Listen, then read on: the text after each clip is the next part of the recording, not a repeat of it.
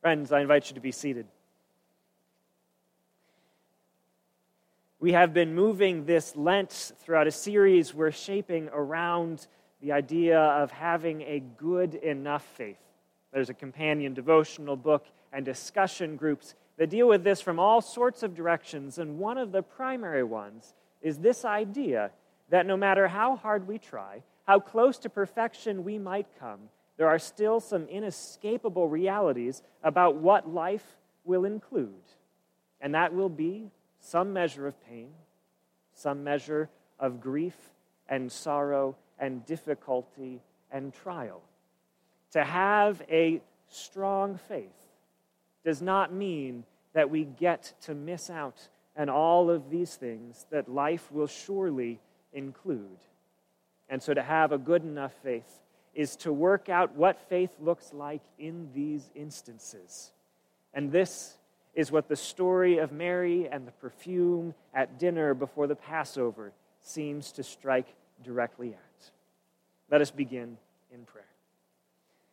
Almighty God, may the words of my mouth and the meditations of all of our hearts be acceptable unto you, our rock and our Redeemer. In the name of the Father, and of the Son, and of the Holy Spirit, we pray. Amen. You should know, and as I mentioned in the children's time, I do not have a green thumb. I have known this myself for a very long time, and yet, I am still regularly shocked when I inevitably come up against my own limitations, when I discover again and all over again that I can't fix every problem for every plant in my care, though I try. I want to be a dutiful gardener whose every plant thrives and flourishes, but even my best efforts are sometimes to no avail. This lesson was particularly potent with a small bushy plant we bought a few years ago for vacant space in one of the front flower beds at the parsonage.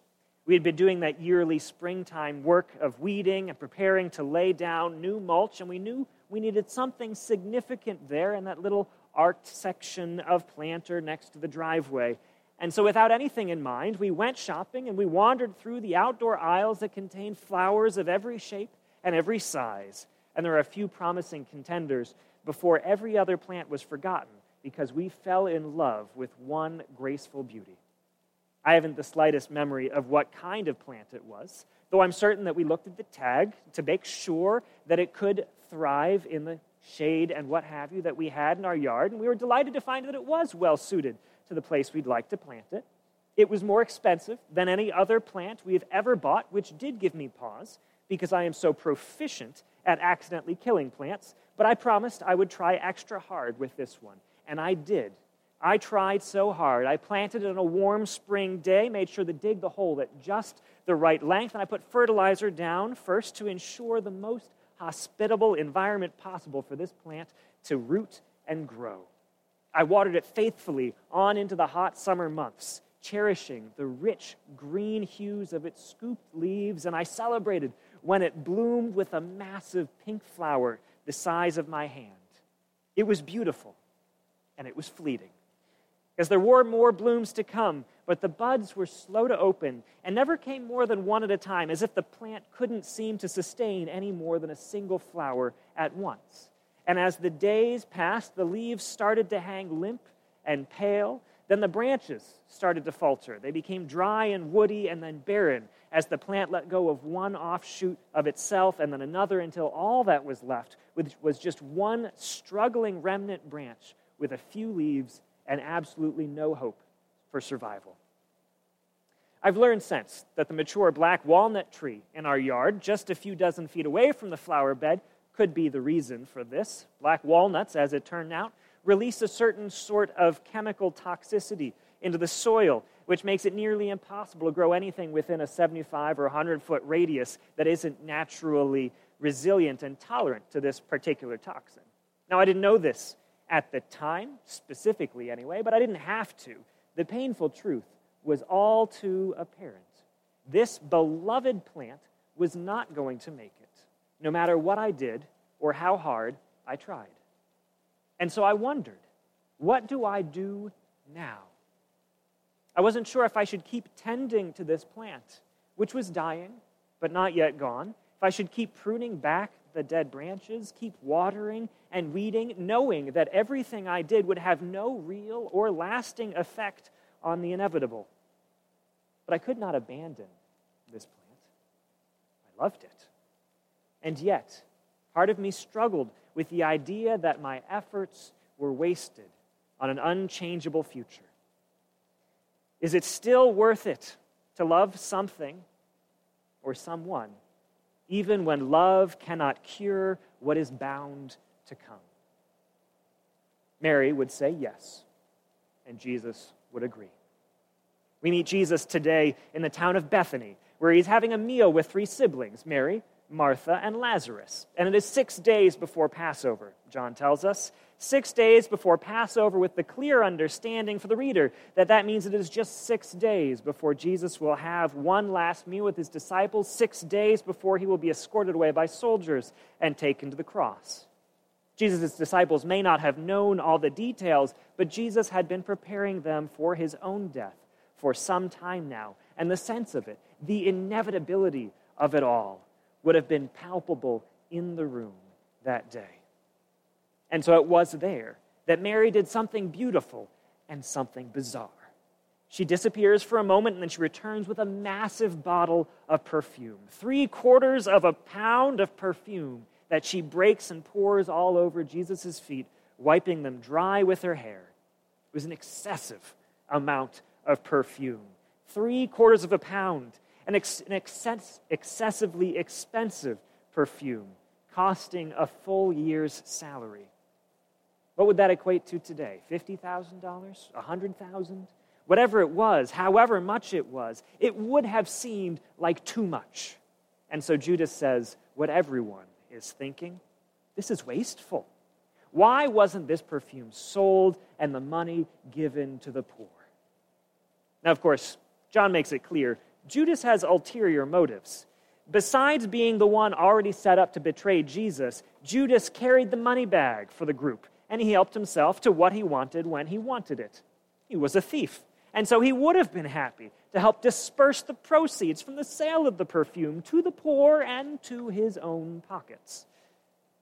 But speaking to Judas and to us all, Jesus refutes this mentality and reveals how such mild practicality can hide more base and selfish desires. Jesus says, "You will always have the poor among you, but you will not always have me." It's a surprisingly cynical take from Jesus, at least at first glance, because it sounds rather like Jesus is writing off any obligation to care for the poor because they're not going anywhere, as though he takes priority. But Jesus isn't selfish like that, and he's saying something different. Jesus is actually quoting a verse from the book of Deuteronomy, part of a section where God is instructing the Israelites how to care for the poor in their society in a number of ways, including by completely erasing all debts every 7 years in what was known as the year of Jubilee. And so it is in this context that the Israelites are told that they will always have the poor among them. And the verse continues, saying, "Therefore, open your hand generously." The implication is clearly that because the poor will always be present among us, that we must always be ready to respond with generosity. It directly rejects the idea that anyone should limit their care of the poor because, well, the year of Jubilee is coming, perhaps, or because they think more broadly that anyone else could do and be that generous instead of them. It rejects the idea that we can avoid caring for the needy directly in front of us. Even when we are certain that our generosity will be wasted, when we think it might be unnecessary or ineffective, when we know it won't come close to touching the root cause of poverty, when we suspect that there might be others who need it more, to hold back for the sake of practicality is to hide our inclination to hold on to what we think is ours, while the faithful response is to be generous with the person God has put in front of us. The poor will always be with us, indeed, which makes them a convenient excuse for escaping the obligation of generosity, never helping the individual because it won't even be noticed across the breadth of the poor that there are in the world. But Jesus, who once declared that caring for the least of God's children was the same as caring for him, says to Judas and to us all, "You won't always have me." In whatever form Jesus is present before us, it is right to respond generously and extravagantly, to care for the one who bears the image of Christ in their creation. And Jesus is in front of Mary. "Leave her alone," he says. "This perfume was for my burial, and this is how she used it." It was the practice in Jesus' time to anoint the body of a deceased person before burial, to pour fragrant oils over their hands and their feet, honoring the one who is no longer with us, honoring the way that they moved and experienced the world, honoring the one who once walked among us and held our hearts in their hands. It is the crowning act of love before someone is given over to their final resting place, an act of love that could not change what was to come and yet made it more bearable all the same. Well, Jesus has not yet died in this moment. He has had one foot placed in the grave by forces beyond anyone's control, and Mary will not miss the opportunity for a show of love. He may not be buried yet, but it's not too early, and the perfume which filled the house with its scent will surely linger on his feet a few days longer as Jesus walks the path laid out before him. It doesn't change what is to come.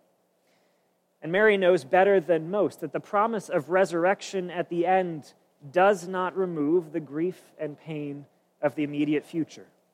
It's just a chapter earlier in the Gospel of John that she grieved and Jesus cried over the death of Lazarus, her brother, whom Jesus would raise from the dead.